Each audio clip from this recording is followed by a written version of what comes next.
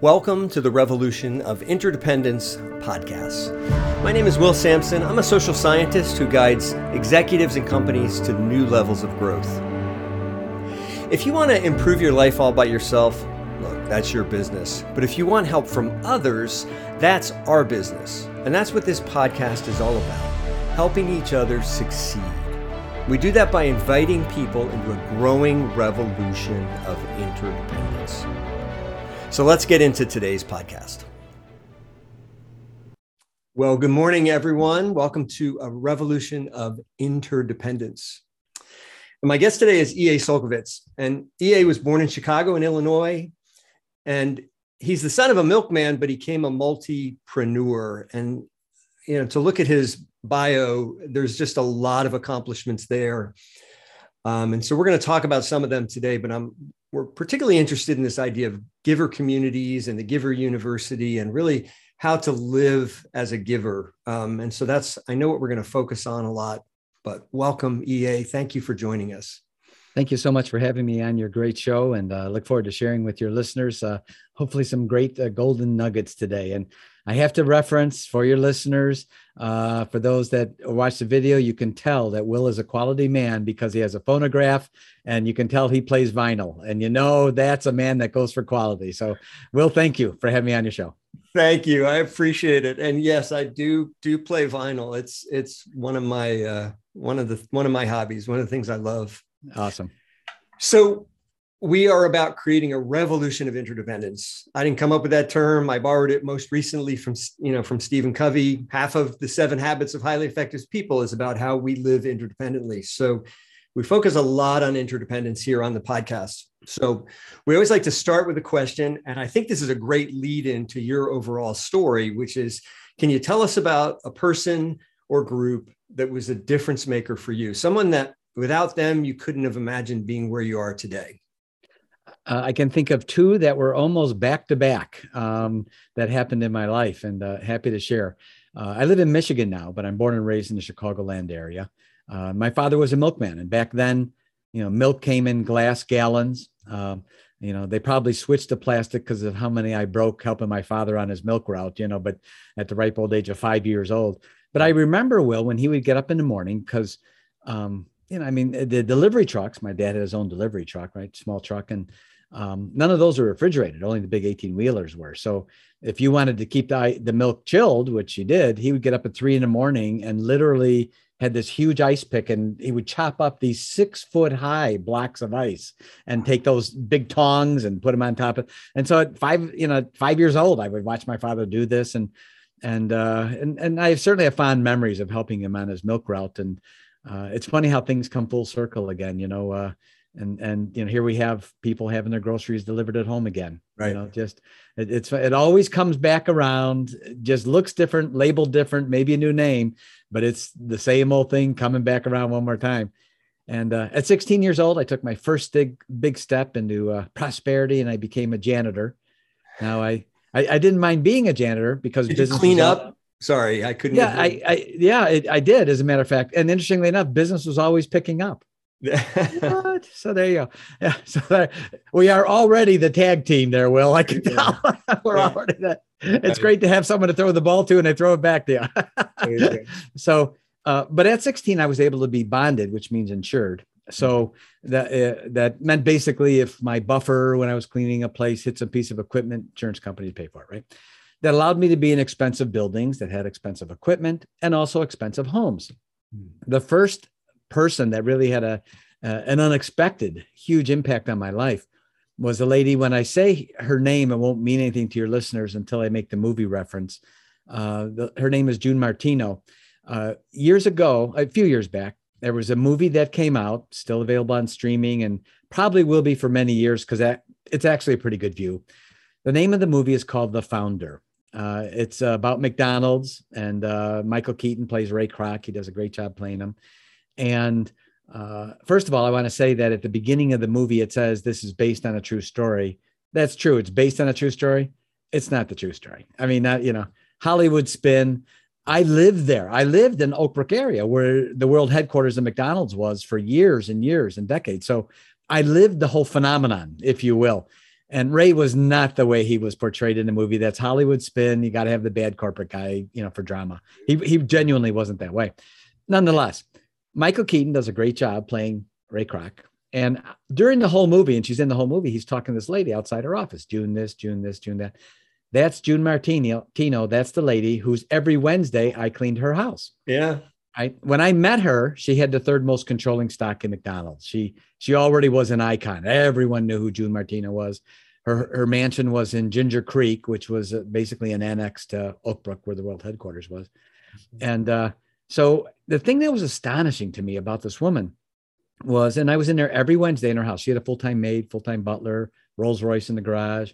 I mean, just, and for some reason, Will, I always thought up to that point, and I was really wrong, that to be really successful and really super rich, you had to be a jerk.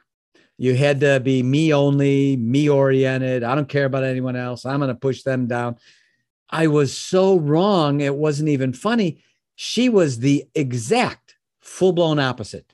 So kind, so nice, never condescending to the help. And even to show you, if I was buffing the floor and she walked through the room, if I didn't look up because I was watching the buffer on the floor, she would still say hello. I mean, just so approachable. One day I asked her, I got up my courage as a snot-nosed 16-year-old, and she knew who I was because I had been in there every Wednesday. And again, I always said hello multiple times every day, and so approachable. So I got at my nerve, and I went to ask June Martino, the icon, about what happened. And so she put her arm around me, brought me in the kitchen, and took a whole day. Even had the maid and butler bringing us food in the kitchen, telling me the whole story. So she'd keep telling me it. And I'm astonished. I'm thinking, man, this woman's telling us it's not no 16-year-old. I kept looking, is she talking to someone else? Because I couldn't believe she was making this investment in time in me, a kid, really. And so at one point she told me, and this is meant, did you see the movie by chance? Did you catch it? I did. Yeah. Okay. Did. Yep. There's a part in the movie where June goes to Ray and says, Ray, we got a small problem. We're out of money. And he calls the brothers. They have an argument, drama scene. I need more percentage, right? That did happen. It just didn't happen that way. Nonetheless, she shared with me decades earlier, way before the movie came out, that they ran out of money. And she agreed to work for Ray for nothing, for no money whatsoever. And he agreed to give her worthless company stock and agreed to take a phone call from bill collectors if they called her and wanted money. And so I just asked her, June, why'd you do it? I'm a janitor. I work Friday to Friday. If I don't get paid on Friday, I'm not showing on Saturday. I need my paycheck Friday to Friday. Why'd you work for nothing? And she sat back. Well, I'll never forget it. And stared at me with this eye lock that was piercing. Sure. And I could tell she just left the room because I realized right then I'd asked her a question no one had ever asked before. Everyone wanted to know what happened with McDonald's. No one wanted to know why. And I was the first person to say, why'd you do it? And when she spoke, about 10 seconds later, that seemed a half hour, it made the hair stand up on the back of my neck. And I remember what she said, the way she said it, and my first instantaneous thought after. When I asked her, June, why not? She said, because I believed in Ray. And my first thought, Will, was, that's it. I need to find me a Ray Kroc. I need it because it didn't work out too bad for her. I need to find someone that can put me under their wing and teach me all the things I don't know. Because the only thing I know for sure right now is I don't know what it is. I don't know what I don't know, and what I should know. So I needed to find my Ray Kroc, and I just threw it out there. Where would I find my Ray Kroc? Where would he be? How would I meet him? Yeah. And a couple of months later, we got a phone call, same janitorial service. I was still working there. My boss sent me to meet this man who was opening a diamond store in Chicago land area in from Detroit to show him some carpeting. They were opening a brand new store and doing a rebuild. And I went over there. We hit it off. He offered me a job. He became the father I never had, even though I had a father. And I became the son he never had, even though he had a son. And he became my Ray Kroc. And multimillionaire many times over, and had wealthy and happiness and all the things I wanted. And I was so blessed to meet him at such an early age. And we became truly interdependent. And I can share with you, years ago, I used to use the term symbiotics, a symbiotic relationship, using the example of a bee and a flower. Without the bee, the flower would die. Right. Without the flower, the bee would die. They have a true interdependent relationship, hence a symbiotic relationship.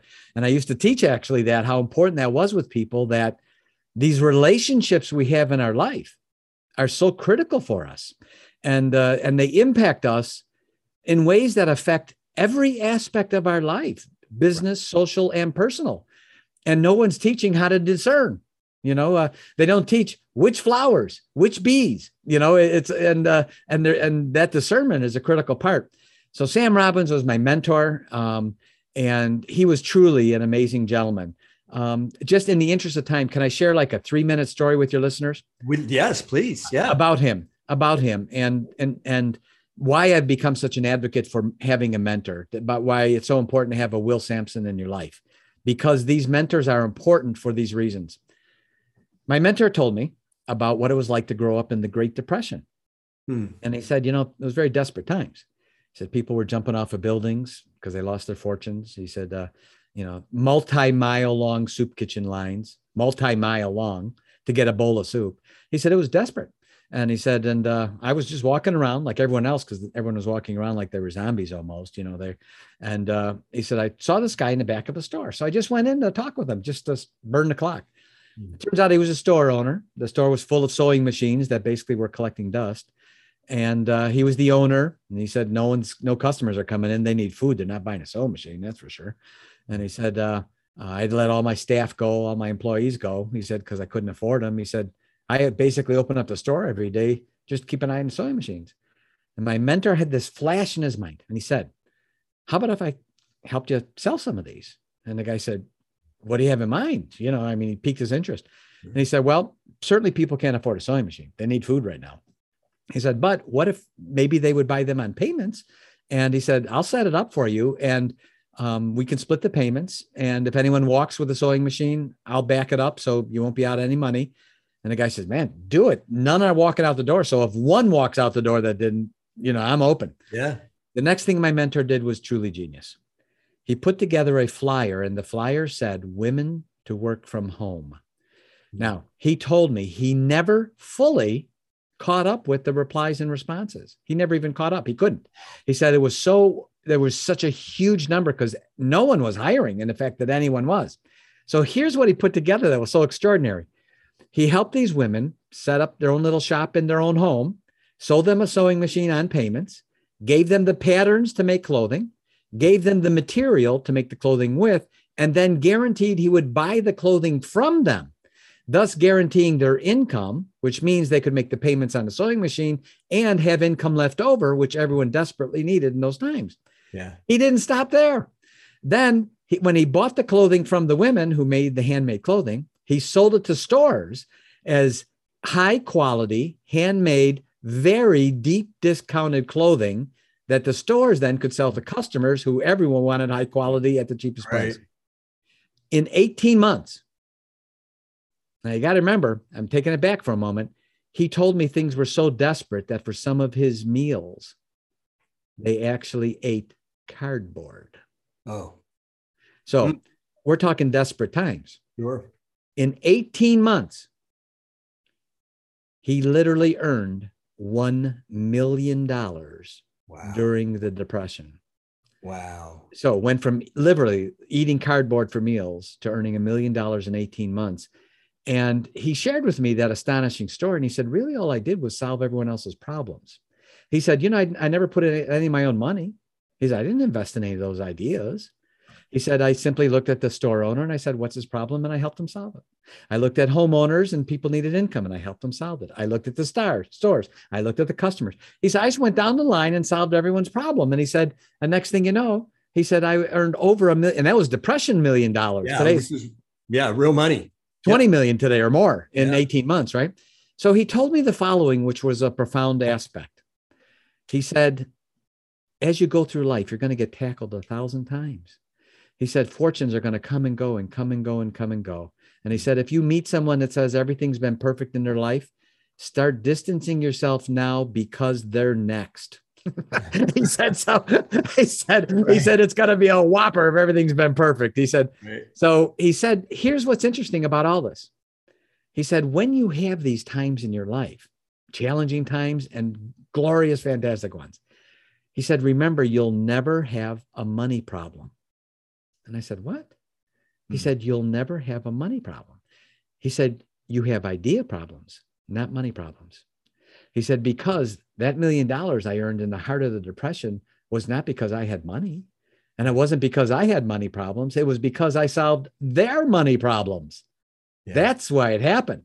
He said, there's a distinction there. He said, so remember when you go through life, when things seem lean, when the money's out there and everything's saying stop, you don't have money problems. You have idea problems. Every great solution, every great enterprise, all started at one point in the mind of one person with an idea.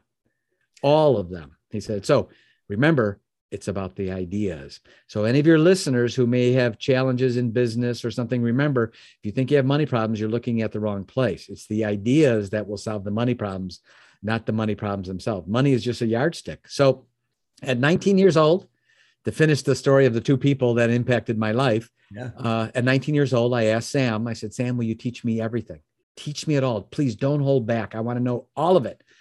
And he said, okay, I will. But he said, I want one thing from you.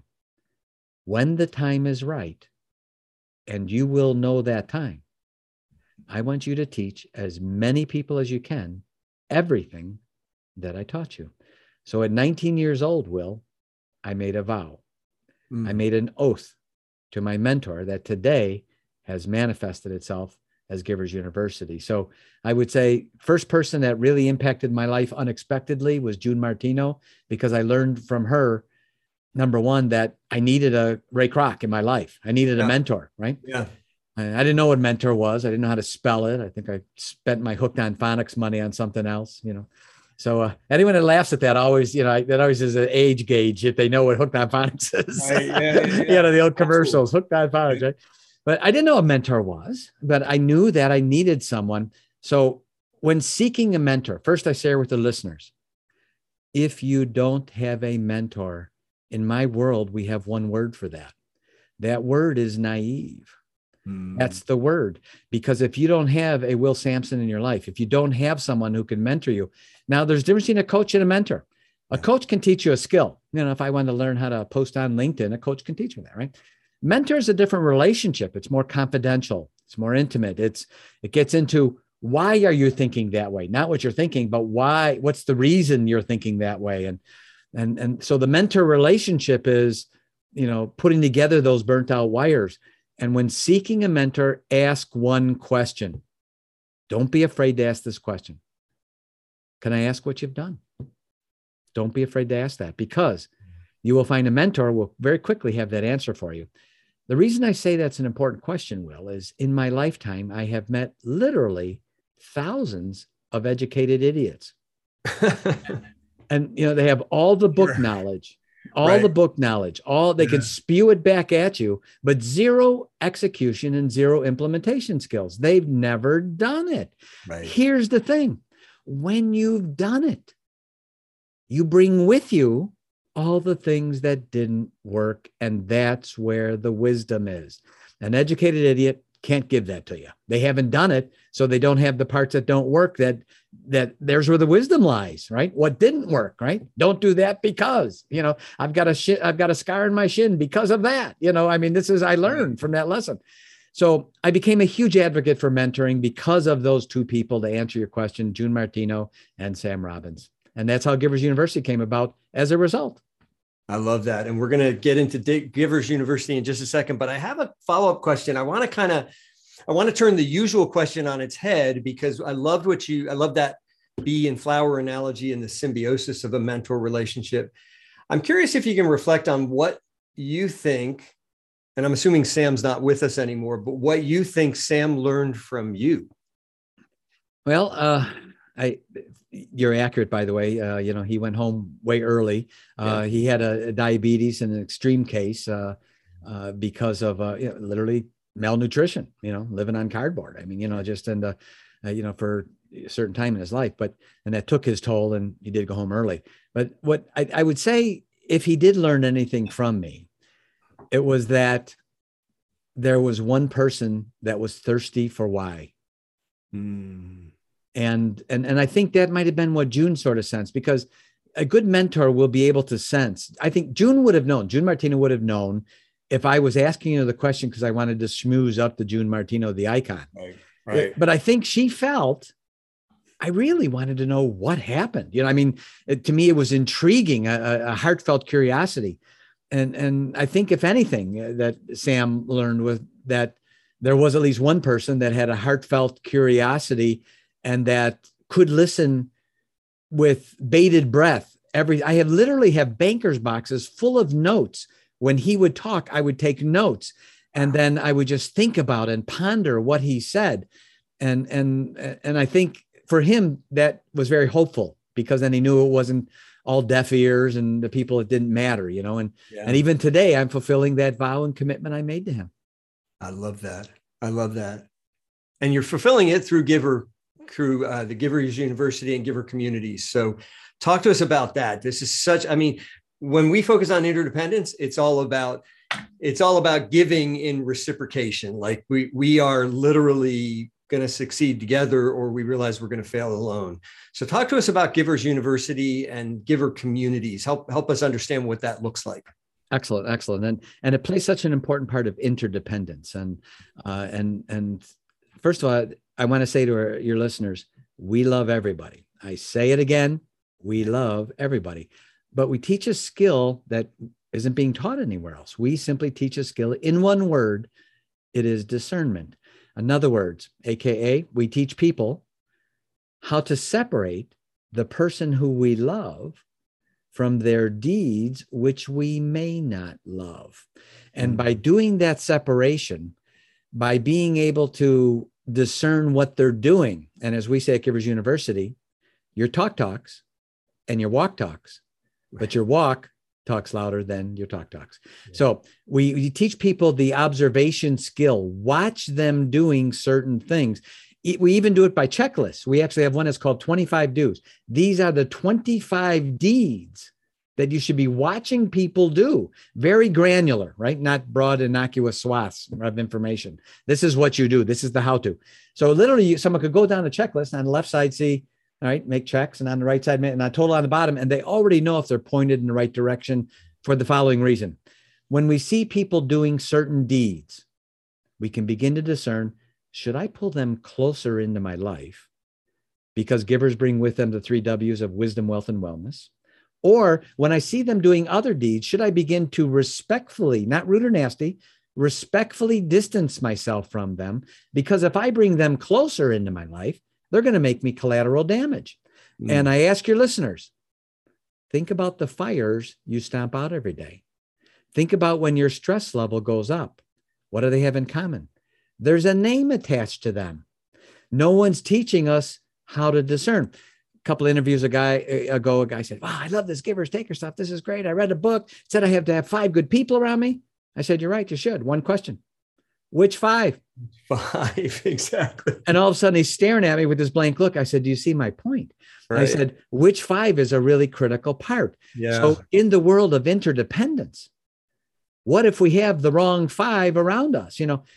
Well, I know you're a hyper self-improvement guy. I could tell that. I am too. I'm a self-improvement geek, right? Yeah. But that self-improvement we need that. It's great. But no one else is teaching. What if the other guy's doing it wrong? What should I do about that? Right. And if I pull them in closer, they're going to be launching grenades into my life that I'm going to be stomping out all the time. And it's just because no one taught me, be discerning on who you bring in close, that interdependence of your business, your family, and your life. How do you form that ideal community around you of ideal people so that interdependence can become exponential in payoff and in results? And that's really what we want. Form the ideal community around you. I love that. And I know you talk about types of giver communities. I'd love to hear, well, like, what are the 3 types of giver communities? What do they look like? And then maybe we can get into how you begin to create those. But just let's start big picture. Like, what are the different types of giver communities? Very good. We use 3 as an example. There are many, many, many different types, sure. Right? And first, to define a taker community versus a giver community, I'm sure I ask your listeners, have you had the following happen? Come join our community, be a part of us, we're all the same mind. And you join, and 6 hours later, they're trying to sell you everything under the sun, right? Right. That's not a community. That's a prospect list. It's a customer list, right? Why are you baiting and switching me? Because that's what that is. Calling a community is a customer list. So we identify those as taker communities, right? By contrast, a giver community is set up in a totally different scenario. What I'm about ready to go through, in our interest of time, I'm going to sort of download it fast, but I'm also going to share with your listeners where they can get it in an elongated version free. Go to our YouTube channel. It's absolutely free, obviously, on YouTube. And our channel is Givers University, all one word, no spaces. Just type in Givers University, it comes up. The top playlist is how to form my own givers community, right? That's 21 2-minute clips, 21 of them, and they're all 2 minutes in length. It's the very first clip is, what's the difference between a giver community and a taker community? The next clip is, what are some of the things you need in forming your community? Then we have the acronym DISCERN, which is the 7 steps I'll hit on real quickly here in forming that community. Then we get into the agenda. All right. Now that you have a community set up, what do you do? All right. So many I've seen, in the book, Napoleon Hill does an excellent job explaining a mastermind. And when he explains that and brought it out, it was certainly very novel, but he doesn't say how to do it. He just says what it is. Yeah. We explain to people, this is how you do it. I've seen so many mastermind groups after 2 or 3 months dissipate. They just sort of fall aside, go by the wayside. And that was always a curiosity. Why did that happen? Right. So we got into the granular, why does that happen? So discern is 7 letters, and it also includes the 7 steps.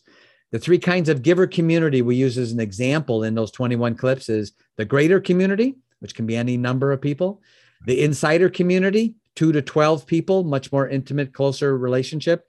And then we have the millionaire community, which is 2 to 12 vetted millionaires who all get together. We use the term junto. Junto, Junto, is a Spanish word. And really a junto is anytime a group of people get together for a common purpose, that meeting is called a junto, right? Ben Franklin first started really using the word back in the 1700s. So the 7 letters, I just want to hit with everyone. The elongated version is on our YouTube channel. Go there. It's free. Learn. We want you to have it. The D is for decide. How do you decide which people you want to have in your community? So important. How do you decide which ones, which 5, right? Or whatever the number is. I is invite. How do you invite them? All right. S is seed. There are certain expectational agreements which should be in place that everyone agrees to and holds themselves accountable to before you allow them into your community. That's called seeding, right? The next is convene. Get together on a regular basis. Ben Franklin met with his 12 friends every Friday night for 2 hours. Arguably, our very Declaration of Independence can be traced back to those conversations Ben Franklin had with those 12 people at his junto. E is establish. Give it a name. Ben Franklin called his the Leather Apron Club. Henry Ford had a community in a junto he called the Four Vagabonds, right? Establish it. E means give it a name. R, rotate. Every meeting, different person should be chairing the meeting, not the same person meeting the meeting. Rotate chairs. N, numbers. Form other communities so that you can contribute to other communities. So again, rapid fire. Decide, invite, seed, convene, establish, rotate, and numbers. There's on each one of those letters, there's actually a 2-minute clip devoted to each one of them on our YouTube. So they can get the whole long version. Form your communities, begin discerning, because whether you like it or not, as Will Sampson's going to teach you, every relationship you have in one way or another is interdependent. Right. And the result of that is largely part on who those are, which flowers, which bees, And no one's teaching us which ones we should be discerning with. And we don't judge people. When we say giver, we're identifying giver deeds, not a person. We don't label takers. We're identifying taker deeds. So, and they can get all that at our website. Sign up for our newsletter, giversuniversity.com, free newsletter. We email once a week on Thursday morning. It's a newsletter called the Giver's Toolbox. So we don't blow up their inbox. I hate when that happens. You subscribe and, 6 emails a day from them and unsubscribe. And so, and that's it. We're givers. We want to walk our talk. And so build the community and learn the things that Will Sampson can teach you about how important interdependence in your life. There's no part of your life that will not be reliant on independence, because without it, we would all die. Right. Beautiful, hopeful thoughts. Thank you. Last question. I want you to imagine some future date, 10 years, 20 years from now, where Givers University and just the Givers idea has become just a key part of the human operating system. How do you think the world would be different, better, more whole? What would that look like?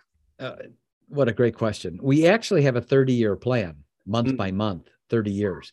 In 15 years, there will be 1 billion with a B members in Givers University.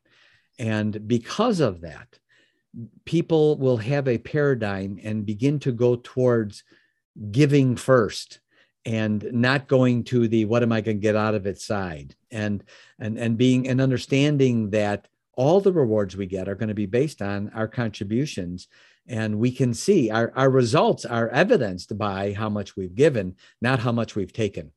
And so there will be we plan on having a huge impact as a part of my really paying back the things I learned from my mentor that I made a vow and a commitment to do. So we need more givers today, and we need more hope, and we need people to understand that it's about interdependence. Will, just what you're doing. I love that. And that is a wonderful moonshot for people to be focusing on today. So I love that idea. And thank you for being here. Thank you for the gift of your presence and your life and your story. It's really, really helpful. So thank you. And I'm so glad you're with us today. Thank you, Will. I appreciate what you do, and for your listeners. And as we say at Givers University, don't have a good day. Have your best day ever. I love it. We'll do that. Thanks again. Bye-bye. And that's a wrap for today. Please follow me on social. You can find me at Instagram, Twitter, and LinkedIn at The Will Sampson. Please hit the subscribe button below to be notified of the latest episodes. Thanks, everyone, and I will see you next time on the Revolution of Interdependence podcast.